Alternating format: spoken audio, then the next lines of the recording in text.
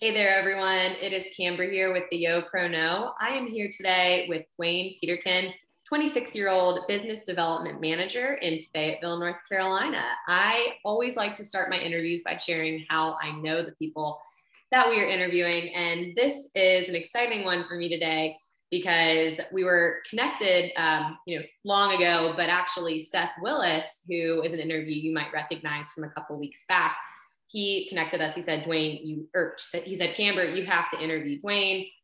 He's going to be great for the show. And since we are old friends from high school, I knew that I had to reach out. And so Dwayne is here today because of that. So thanks for being here, Dwayne. No problem. Thanks for having me. I'm so excited that you're here and I'm excited to just get started. So go ahead and kind of give us a brief overview on what led you to where you are today, and then we'll dive into the details of your specific job. So I, coming out of high school, didn't really have any idea what I wanted to do. I went to college at Wake Forest, majored in communication, which was enlightening. I like talking in front of people, speaking in front of people, but I didn't really know how to translate that to a career. And especially coming out of college, worked for a really large Fortune 500 company in sales, which I discovered I liked sales, but the really big company feel was not great for me. Especially considering that I'd done kind of smaller, more intimate settings for school and things along those lines. Probably should have been a no-brainer for me that I needed a smaller organization where I could kind of learn a bit more.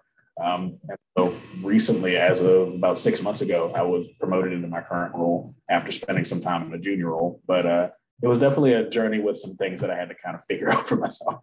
Yeah, and that is what we'll dive into today. So thank you for that really brief overview. And I know that I kind of spoiled this already, but you are from Baltimore. That's how we know each other. So you went from Baltimore to Wake Forest. Kind of guide us through. So you told us about this big company. Guide us through what happened from that point. Like what happened when you recognized this was really not for you, and what has that timeline looked like since then? So the timeline originally was a kind of right after graduation was up in the Washington, D.C. area, like a lot of folks from Baltimore and just also from my school ended up there. And that point where I realized it, I just kind of felt when people talk about feeling like a number, of course, there's work. It was at that point, definitely pre-COVID, where things weren't necessarily as blended personally and professionally. But I just definitely felt like I wasn't learning as much. I felt like I was just kind of going through the motions. And at a certain point, the company that I was working for had spun off a smaller organization that just didn't fit into that longer term scope. But I was very interested in the product, which was psychometric personality assessments, if you will, for jobs. I thought it was just really, really interesting. And so a friend of mine worked there. I just kind of asked questions and went through the interview process. And I've been there for about 3.5 years now. But it was a very long transition because there was a point where I was trying to perform in a role that I wasn't necessarily the happiest in, and also try to figure out what I wanted to do just long term, or if sales was a fit.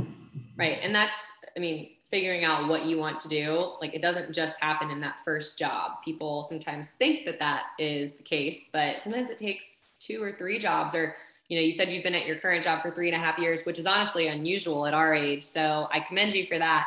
And tell us a little bit about your current job. So when I hear business development manager, I know you were promoted recently, but business development normally means, a kind of general thing, but at each company, it plays its own sort of role. So tell us about your day-to-day and what that looks like.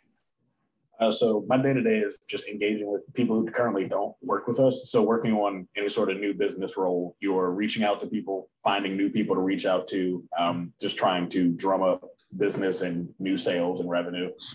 I was actually started out in my first few years here, still in kind of a commercial sales facing role, but with clients we already had.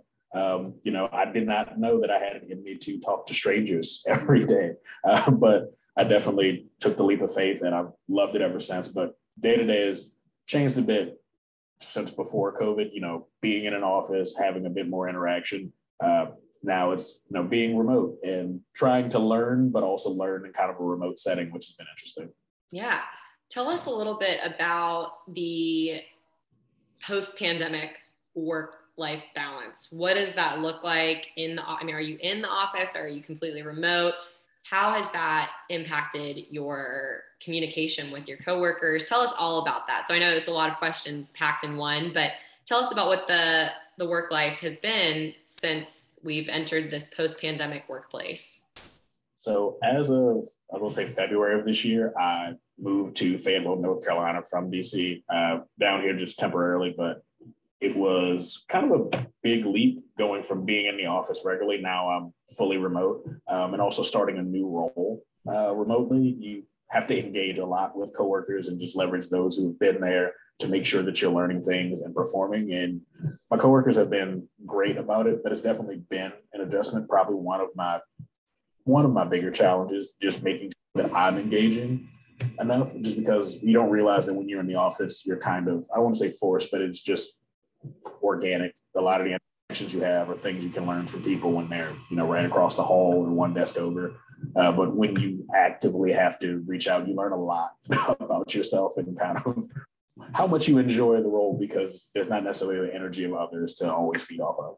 Right. You have to put that extra energy in. And I mean, you hear it about a lot of extracurriculars you're involved in, or things you're involved in outside of work, that you will get out what you put in. And it's the same thing when it comes to your job, right? Like, exactly. If you are not willing to put in the effort on all accounts, not just on the actual work, but the social, the interpersonal connections, you're not going to get a lot out of it. So good job. I'm sure it sounds like it's been tough, but obviously it's still working. You're still there. And so they're doing something well to keep you there as well. Can you tell us anything about the specific industry that you're in? So it's a very interesting kind of industry to be in when you talk about talent and assessment. It kind of lines up to the shift that we saw, having to kind of holistically look at people and how they make sure that people fit into roles, but they're happy there. So things have there's been a lot of movements and just change in the times that have led to this. And so being in an industry that looks at hiring trends, how, people interact with young professionals, because that's a topic that we've actually bridged and work with a lot of organizations, that the way that work was pre-COVID and all the time leading up to that, it's not really that anymore. Organizations have to shift. And I think it's been great being a younger professional, delivering that message to people and kind of helping understand and speaking from a place of experience and, the expertise that I'm enabled with by my job also. Right. And can you talk a little bit more about that? Because I feel like when people, are looking at jobs that they're interested in, I don't know if they naturally would jump to something like what you just described. So tell us, just dive in a little bit more for people who are listening. What can they expect if they were to jump into your industry? If they were to jump into my industry, you can expect to kind of see, it's interesting to see the work you do play out in society. You have conversations with people, but we see LinkedIn news, but some of the things that pop up there in terms of trends, I'm already aware of and kind of you're talking to organizations about. So when friends or whoever are talking about, what they've seen or what's going on with their job and changes they're making, a lot of those are things that are advisable, and we're seeing a lot of shifts on. So if jobs are giving more feedback to people, not ghosting you if you apply anymore, or at least trying to limit that, that's something that came out in research, and it was important to make sure people are engaging with young professionals, because no one's interested in putting in more than they're going to receive from an organization anymore. And so a lot of insights like that, or just different changes that we see in society and the world of work, you kind of get an inside track on a lot of those things, and it helps inform not just the way you approach work and, of course, selling the individual, speaking with them, but also kind of how you view work in terms of your personal relationships, friends of yours who have jobs. It's definitely something that I think is very prevalent when you find yourself in this industry and in the assessment space. Yeah, absolutely. Something you just said really triggered kind of a curveball question. So brace yourself. But the part about ghosting during interviews and recruiting, that is one of the number one things that people reach out to me about. And I oftentimes don't have a great answer other than, well, we are in the middle of a pandemic and we're kind of shifting back into the workplace. People, like recruiters, are busy, they're overwhelmed. Like, what is the answer? Why are they doing it? That is a great question. I think some of what we've seen from certain organizations is they just didn't make the switch like everyone did to, valuing candidates as much, and they've started to catch on. For other people, there is a degree of just humanness in everyone where it's a crazy time. But I think it's a combination of both, honestly. But a big thing is organizations are now saying that you have to give people feedback, even if the answer is no. You have to reach back out and provide them with something because they did invest time in you. But why it was happening. I think a lot of that is just the way work had been for years, and now organizations have been forced to find a new path through. Yeah, gosh, I feel like we could talk about that forever, but in the interest of time, we won't. So just to wrap up here with a few last questions, you've already touched on some of the challenges that you faced as a young professional in your career thus far, but if you could pick one, can you tell us specifically what you learned from that hardship and how you overcame it?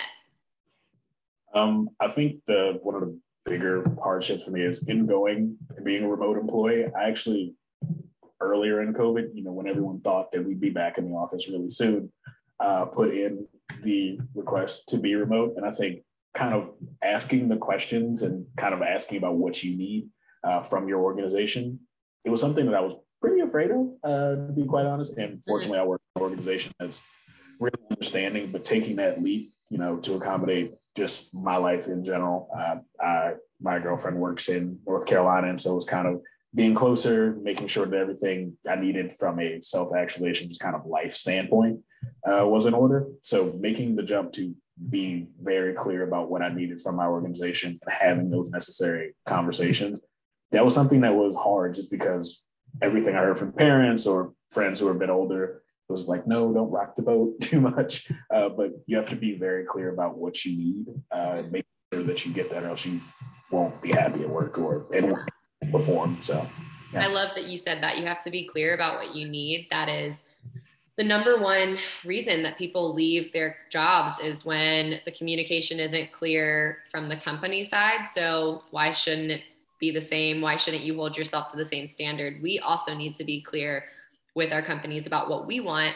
Otherwise, young professionals are going to keep leaving and they're going to keep not being engaged. So kudos to you for being, confident enough to do that and courageous enough to make that push and ask for what you want. And here you are 6 months later. So anything else that you want to share with us today that we haven't covered?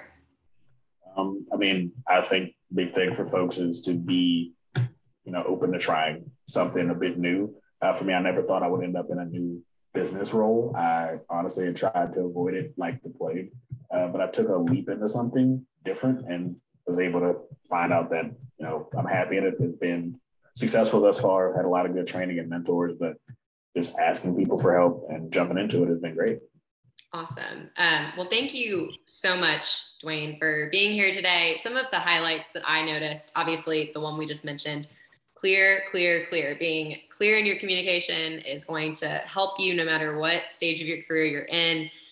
Talking about how you have to put in effort if you want to see the results, particularly if you are in a remote setting, you might have to put in a little bit more effort. And then taking the leap in something and trying something new. Those are just a few highlights of our interview. I wish it could be longer, but if we want to find you, how can we find you? You can find me on LinkedIn, Dwayne Peterkin II on LinkedIn, and always pretty active on LinkedIn by virtue of job, but always happy to connect with new people or just answer any questions. Awesome. Well, thank you so much for being on the Yo Pro Know today. Thanks for having me.